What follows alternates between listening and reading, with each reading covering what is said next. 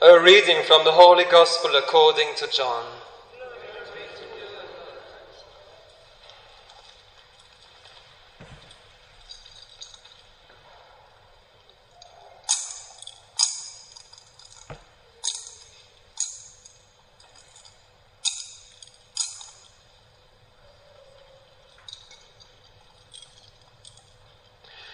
Jesus went off to the other side of the Sea of Galilee, or of Tiberias, and a large crowd followed him, impressed by the signs he gave by curing the sick.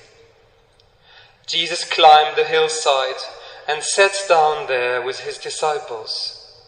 It was shortly before the Jewish feast of Passover.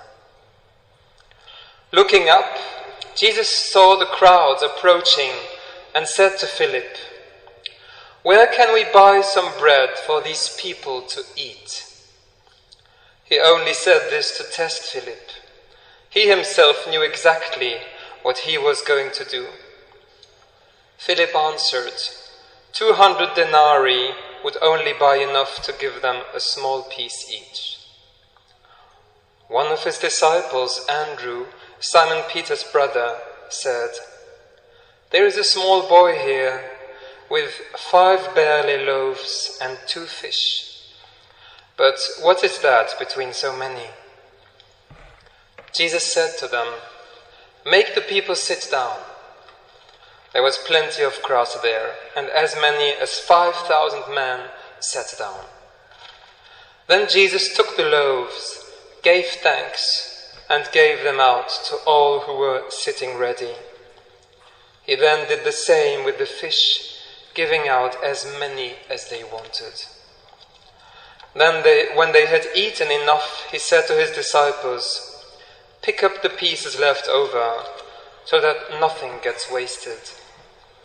So they picked them up and filled 12 hampers with scraps left over from the meal of 5 barley loaves.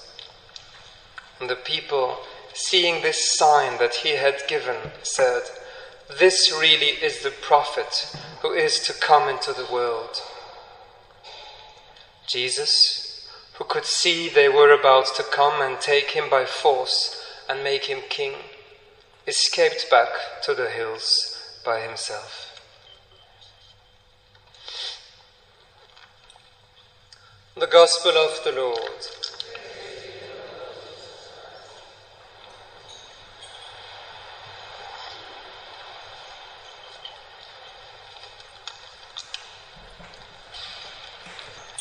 Dear brothers and sisters, we are right to praise the Lord for what he just did and said to us and what he is. Because we have a generous, we have a loving and an all-powerful God. And this is something, this beautiful sign of the multiplication of the bread shows very clearly. We have to try to imagine being in this situation.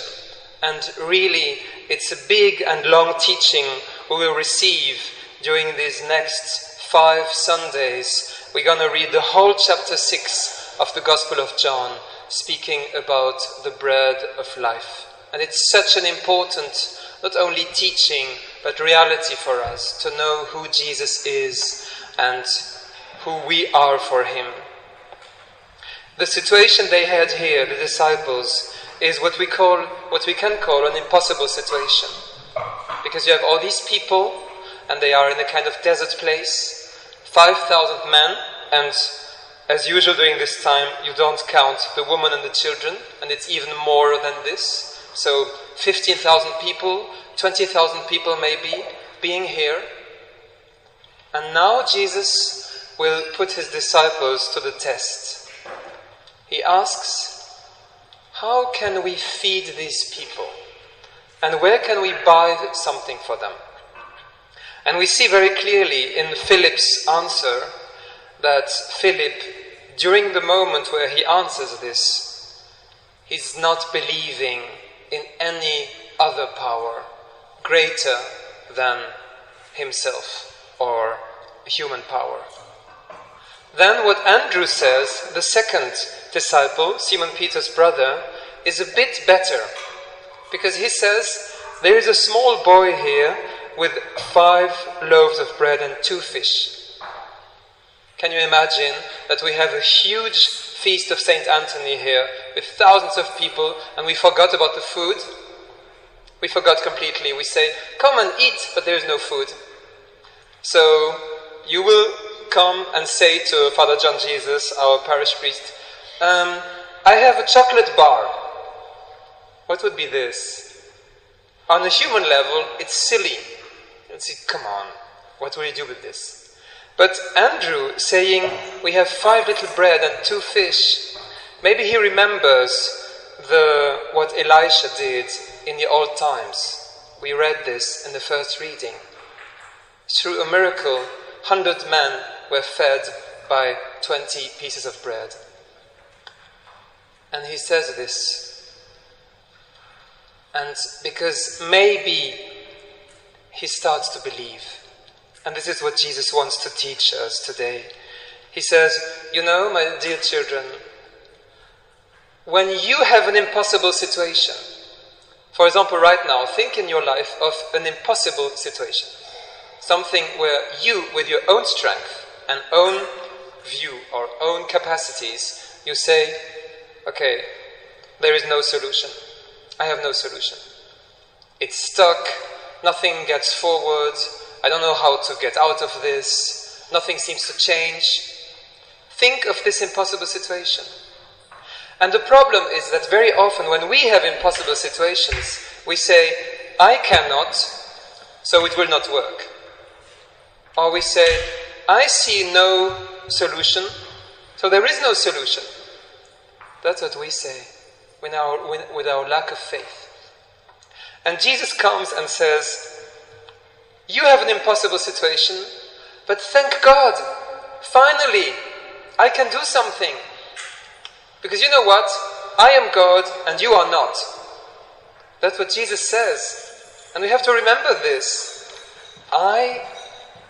We can say this to God in prayer. You are God and I am not. You have something I don't have.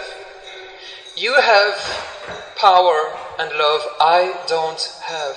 So, having impossible situations in our life, like these people having nothing to eat, is wonderful. Because finally, God has room to act and to do. We just have to let Him. I cannot, but you can. I am nothing, but you are everything, God. And that is the exact opposite of doubt. Sometimes, really, we don't really have faith.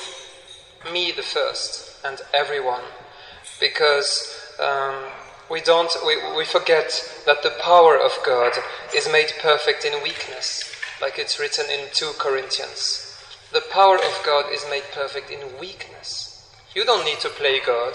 You don't need to play Jesus. You are not. He is. And He wants to act in your life. And that's why Jesus does this. He says, give me your weakness. Give me your 2 little things you have. Give them to me. And I will multiply them. But you need to let me do. You need to let go of them. If if the people would have eaten these 5 loaves of bread and 2 fish, saying, "No, I just have this, I have to eat it," nothing would have happened. You have to let go. To let go of your desire of control and everything, of mine, and just let God do it. This is what Jesus says today, and we see how beautiful it is. Jesus, He takes this bread and He gives thanks to His Father. You see, He's always connected with His Father. He's never alone.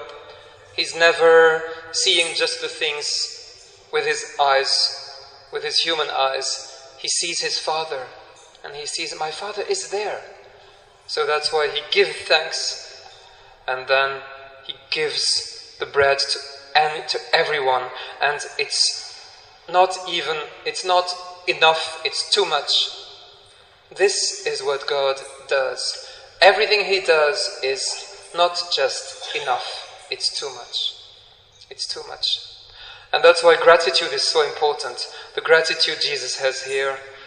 I give you thanks, Father, because I know what you do and what you are. Once someone told me something very beautiful. He told me, gratitude turns what we have into enough. It's beautiful. It turns what we have into enough. We always think we are missing, we don't have enough, we're missing this, we're missing that. We don't. We just think we do, but we don't. So let's pray today, brothers and sisters, to open our hearts to the wonderful gift of God. God is sufficient. My grace is sufficient, says Jesus. So God is enough, and He can give us enough. And when we want to satisfy ourselves by our own, and when we think that we know what is good for us, it doesn't work. But when we let Him give us His bread, then we're going to be completely happy about it. And it's going to fulfill us even more than we think. We will have too much peace, too much love, too much happiness, too much strength, which is never too much, but we will have more than we expected. So let us accept this bread. The bread of life, the real bread, will come on this altar and multiply for all of you and feed and nourish deeply your heart and my heart. Let's give thanks for this. Amen.